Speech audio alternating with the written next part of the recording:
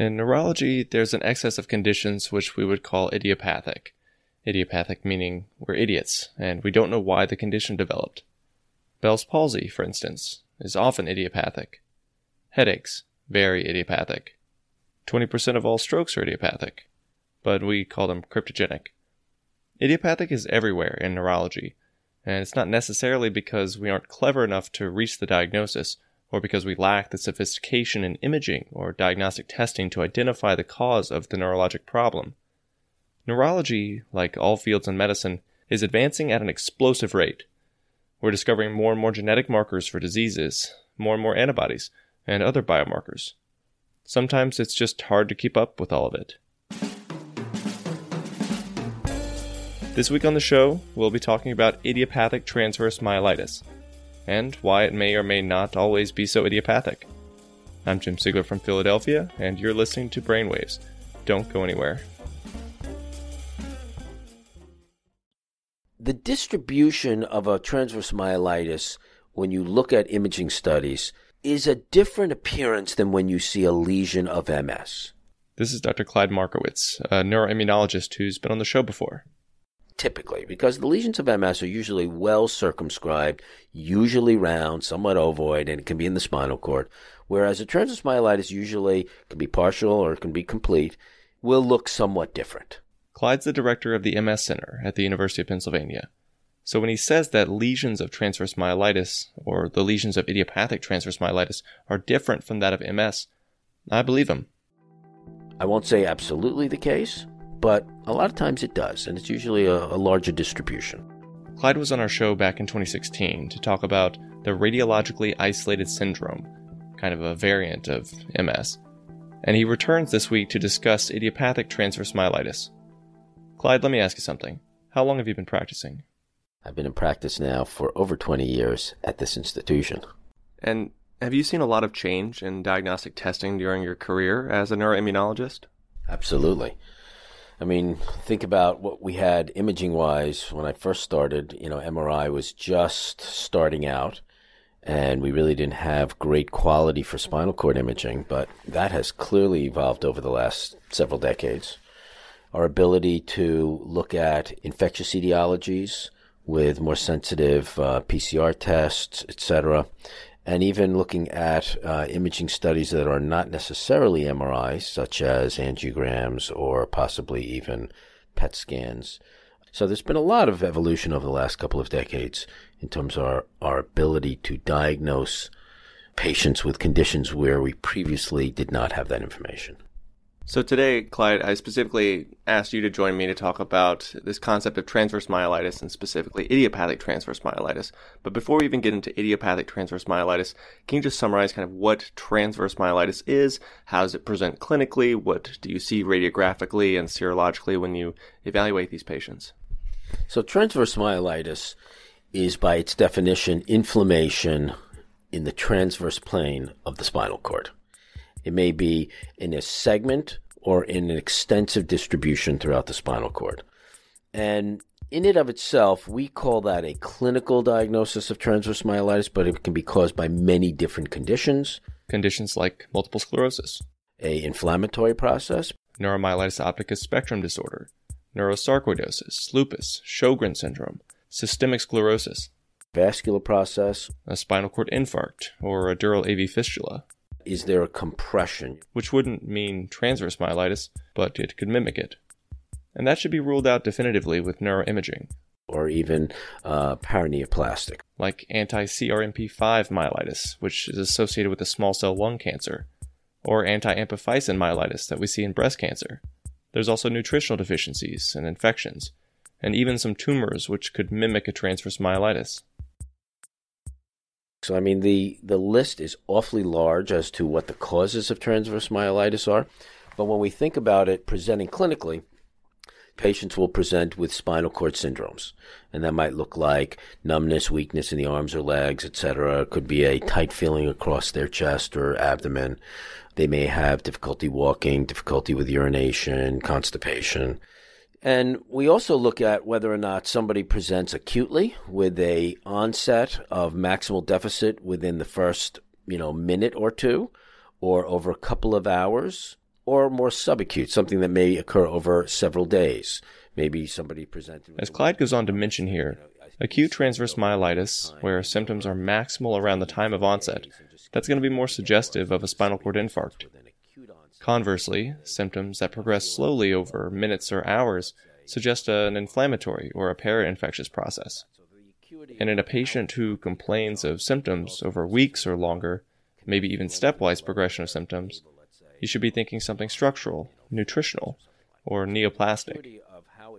Whatever the suspected cause, we often begin the workup with neuroimaging. In the non-compressive arena, we look at, a variety of imaging studies such as MRI, which will localize and even give us a sense about the distribution of the involved segments. Is this just, a small segment of the spinal cord, or is this very large, extensive segments of the spinal cord, which can then break it down into different etiologies. Age also plays a big role in building your differential diagnosis. Somebody who's presenting at, 75 is going to be different than somebody who presents at 25. Younger patients might be more likely to have MS, whereas patients with neuromyelitis optica spectrum disorder tend to be a little bit older, but not by much. And then the rest of it's kind of a wash. How high up in the differential diagnosis is an idiopathic transverse myelitis for you? I would say that idiopathic transverse myelitis is left at no more than about 10% of the world that we think about, because most of the time we're going to figure out what it is. In 2002, the Transverse Myelitis Consortium Working Group proposed a set of diagnostic criteria for idiopathic TM. We've posted their criteria on this week's blog for your reference. Basically, they state that the patient must have no serologic evidence of an autoimmune condition or an infection. There can be no evidence radiologically of an alternative condition, something like a compressive lesion or a dural AV fistula. Nor could there be lesions in the brain that are consistent with MS. And the patient must have either an enhancing cord lesion or an inflammatory CSF profile. Among patients who meet these final criteria, roughly 1 in 8 will go on to develop MS. So the idiopathic aspect is really at this point a diagnosis that is, after we've ruled out everything that we know about today, we call it idiopathic. And I think over the years we have kind of chipped away at that idiopathic arena because we now have better ways to diagnose these problems where previously you would have said, I don't know what this is, so we call it idiopathic. So I like the way that you approach this concept of idiopathic transverse myelitis because it says that we have to exclude absolutely everything that we can think of that may have caused this inflammation of the spinal cord. But it's 2018 and the diagnostic criteria, to my understanding, of idiopathic transverse myelitis were published in 2002 and have not really been revised since then. I think people have understood that since 2002 we've discovered the aquaporin 4 antibody and several other antibodies for NMO spectrum disorder. But do you feel like this set of diagnostic criteria should be updated? And if so, what would you add to it? You have the ability now to capture most of the cases. I'm going to tell you that I think it is a moving target. We are, in 2018, farther along than we were, 2 decades ago with this question. I would have to agree that I do think an update is required, and really, I don't think there's going to ultimately be a very large segment of idiopathic in the future. There was a paper I came across in neurology that was published in January 2018. It's the one that gave me the idea for this talk. The paper was published out of the Mayo Clinic, and it was titled, Evaluation of Idiopathic Transverse Myelitis, Revealing Specific Myelopathy Diagnoses. You can find a reference to it in the show notes. In the paper, 226 patients who were referred to Mayo with a diagnosis of idiopathic transverse myelitis were retrospectively studied. 91% of these patients had been seen and or treated by a neurologist and given an idiopathic diagnosis. The authors reported that of the 226 patients, only 41 of them left Mayo with that diagnosis, 18%. I don't know, maybe Mayo is just awesome. Or maybe the Mayo Clinic is highlighting some of the limitations of community neurologists, or the deficiencies our medical culture is facing with continuing medical education, or it's just proving the rapid pace with which we're developing diagnostic techniques. Giving 82% of patients without a clear diagnosis a new clear diagnosis is not a trivial feat. Knowing that you actually have MS, which was seen in 75 cases from that study, or spinal cord infarct in 37 patients, that has the potential to change clinical management. The other diagnoses that they reached included neurosarcoidosis in 12 patients, neuromyelitis optica spectrum disorder in another 12, and then a smaller number with nutritional deficiencies, infectious or para-infectious myelitis. 27 of the patients, 12%, they didn't even have a myelopathy, and yet they were given this diagnosis of an idiopathic transverse myelitis.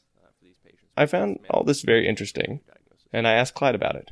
Yeah, I think it's very important to understand that there are different strategies of treatment that will be required to alter what you do and how you manage these patients going forward. I mean, for instance, looking at something like copper deficiency, right? This is something that, a couple decades ago, people were not really aware of this issue. And so here's something that comes about, you able to make a diagnosis. But if you trained, 20 years ago or longer, you may not be on top of this issue, so you may not know that. We have to get that message out to the practicing neurologists, particularly people who are not in an academic center, who are hearing about these updates on a regular basis. Clyde's absolutely right here. And when it comes to keeping up with the latest in the literature, as I'm beginning to learn, journals like Continuum do a great job in providing up-to-date summaries on various clinical topics. In 2015, for example, Benjamin Greenberg and Elliot Froman wrote one review in Continuum, which stated that the clinician has 4 obligations when seeing a patient who's suspected of having transverse myelitis. First, you should recognize that it is a transverse myelitis, and it's not something else, like a herniated disc, or it's a cerebral infarct, or it's a tumor. Okay, that step's pretty obvious. Second, you should treat with acute therapies in order to reduce the inflammation.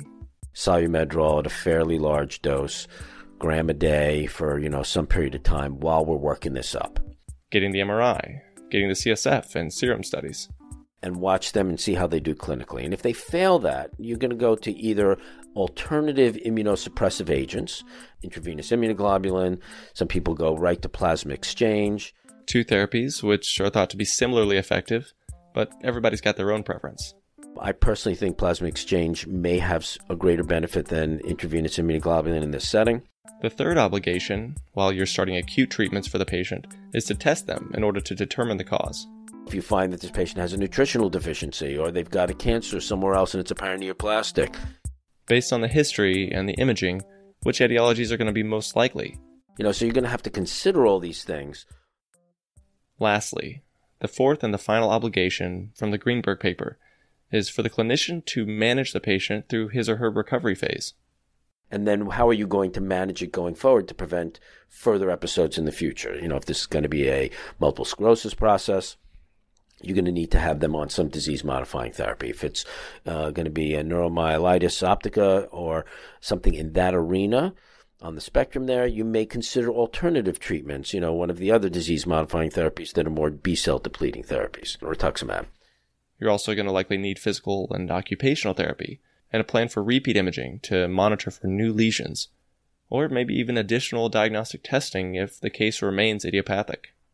And make alterations in your plan as you get more information back.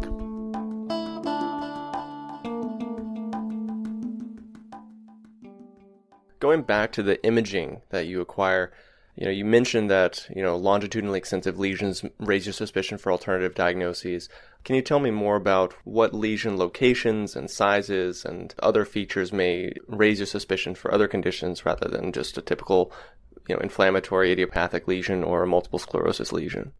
So when you do the MRI scan, the first thing you're going to look at is there swelling of the spinal cord?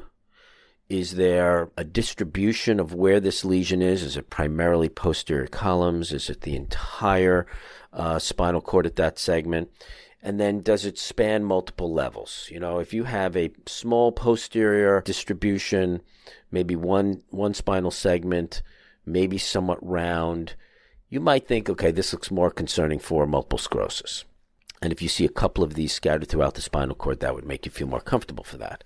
But if you see something that looks more extensive, where you see swelling of the cord over multiple levels, now you're in a different conversation, because MS doesn't typically do that. Neuromyelitis optica does, so you'd be definitely concerned about that. That and conditions like neurosarcoidosis and lupus myelitis. Other things include these nutritional issues. Meaning things like B12 or copper deficiency, which have a posterior and lateral column predominance, not unlike the tabes dorsalis of neurosyphilis, which can affect the ascending posterior column fibers. Longitudinally extensive lesions are also seen in spinal cord infarcts, or AV fistulas. In the case of an AV fistula, you'll often see flow voids adjacent to the cord on a T2 sequence, or more specifically, some serpiginous vessels on MRA of the spine. But because these findings are only about 90 to 95% sensitive, the absence of them won't rule out a dural AV fistula, and an angiogram is going to be needed to exclude that diagnosis. If you see something that is the entire spinal cord, and we've seen this in some cases where it starts out at the cervical spine and runs all the way down to the conus, now you're in a whole different arena, right? I mean, so that could be possibly infectious, could be paraneoplastic, it could be nutritional. So you have to kind of look at the overall distribution of where you see these lesions, how large they are, how much swelling there is, and is there any gadolinium enhancement? How does enhancement help? Because gadolinium enhancement can actually help determine whether or not this is going to end up being a glioma or possibly an inflammatory process. So all these things you factor in as to determining, is this something that's going to be responsive to steroids or not? Even with, patients who present with subacute onset over a couple of weeks who can have a glioma that has really been very mild symptomatically, and it reaches a point where they come to the physician, you can look at that and you'll be able to say, okay, so this is not really enhancing like you would expect an inflammatory process. There might be a little bit of enhancement along the edges as a kind of a reactive process, but the process of the whole tumor itself is just, cells and not necessarily inflammatory changes. So these are the things that we look for on imaging to help us determine the etiology. My next question may seem kind of dumb, but I struggle with this nomenclature. So how does idiopathic transverse myelitis differ from clinically isolated syndrome? And among patients who have idiopathic transverse myelitis, it seems like some people end up going on to develop multiple sclerosis or some other condition that just eventually surfaces when the testing comes back positive. Can you kind of discuss what these differences are, or is the nomenclature meant to be kind of fuzzy? So the nomenclature of clinically isolated syndrome came about because patients would present with their first neurologic event. And we said that you needed to have multiple events to call somebody MS. And you did some imaging studies and you were concerned that this is MS, but you cannot give them a diagnosis of MS because it requires multiple events. So when they present with their first event, you can only call it a single event or singular sclerosis, but we ended up calling it clinically isolated syndrome.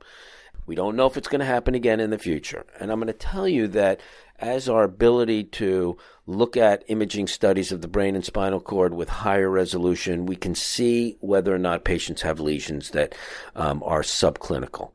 This may be too oversimplified, but just to be clear about the nomenclature, when Clyde says subclinical, he's referring to the lesions that had no clinical manifestations, and they may or may not be enhancing on the T1 post-contrasted study, but all the same, no symptoms. Okay, here's Clyde again. And that has helped a lot with the diagnosis of MS, where we now use a lot of MRIs to even, make a diagnosis initially. So the notion of a clinically isolated syndrome is kind of going away as we move forward, because we're going to say, we can make an earlier diagnosis of MS even in people who present with one event if they've got evidence of GAD-enhancing lesions in their brain, and it could be one time point. You don't need another time point anymore. So that clinical event could be MS, and you're going to be able to use the imaging studies to make that diagnosis. Because you're seeing a new acute lesion, which is enhancing with gadolinium, and then also a non-enhancing lesion, which would suggest an inflammation from a prior time point in history.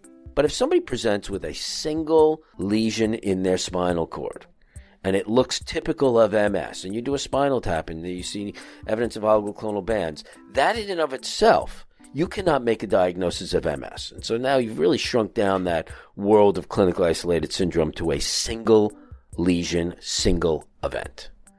High risk to go on to develop MS, so you watch these people. But you can't say whether or not this... It's important here to acknowledge that the risk of recurrence in a patient who has clinically isolated syndrome, whether it's due to transverse myelitis or it's an inflammatory lesion that's elsewhere in the central nervous system, Recurrence is definitely more likely in patients who have pre-existing autoimmune conditions, and obviously if you have known multiple sclerosis or NMO spectrum disorder.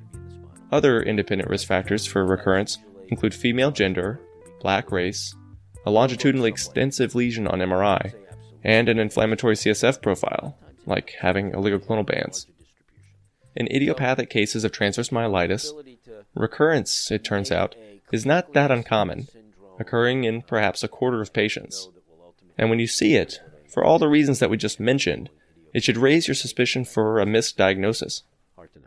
I think, the ability to make a clinically isolated syndrome diagnosis for a patient has improved, but I'm going to tell you that it tends now to be less important. And we're calling more of those people now MS.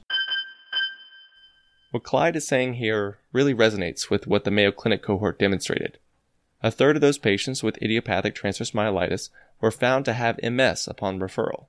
But this is usually determined with follow-up imaging, or with more sensitive testing, like using a 3 or a 7 Tesla magnet over a 1.5 T scanner.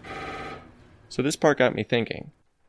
Back to those 4 obligations from the Continuum article, to recognize that it's transverse myelitis, to treat it acutely, to test the patient appropriately, and fourthly, to manage the patient during their recovery. That 4th obligation is not all that specific when you have an idiopathic transverse myelitis case. Knowing that you cannot predict the risk of recurrence in these cases, it could be as few as 1 in 8 or as many as 1 in 3. Do you treat them empirically with disease-modifying therapy? Or do you watch and wait, maybe getting serial imaging? I didn't know these answers, so I asked Clyde what he would do. Well, that's a difficult question because we don't have any studies that really answer that question. You could make a case and say, let's treat these patients, but you could also say, are we over-treating them and are we putting them at risk for some of the complications or side effects with the medications we use to treat MS? You could say, let's go ahead and put you on a fairly safe drug, one of the injectable therapies. But the problem with MS is that it's so variable, and you just don't know whether a patient's going to have another event, and if so, when. Similarly, the outcome of patients with idiopathic transverse myelitis can be unpredictable. Right? A 25-year-old may have another event in, next year or in 20 years. And you don't know that. So you're kind of committing them to a life of a diagnosis and a treatment that they may not need at this point. So you'd love to be able to have some dissemination over time. So I'm going to tell you that most of the MS field at this point feels fairly comfortable saying, well, this kind of case that does not meet the criteria for MS should probably just be monitored with serial imaging studies looking for any evidence of dissemination in space and in time.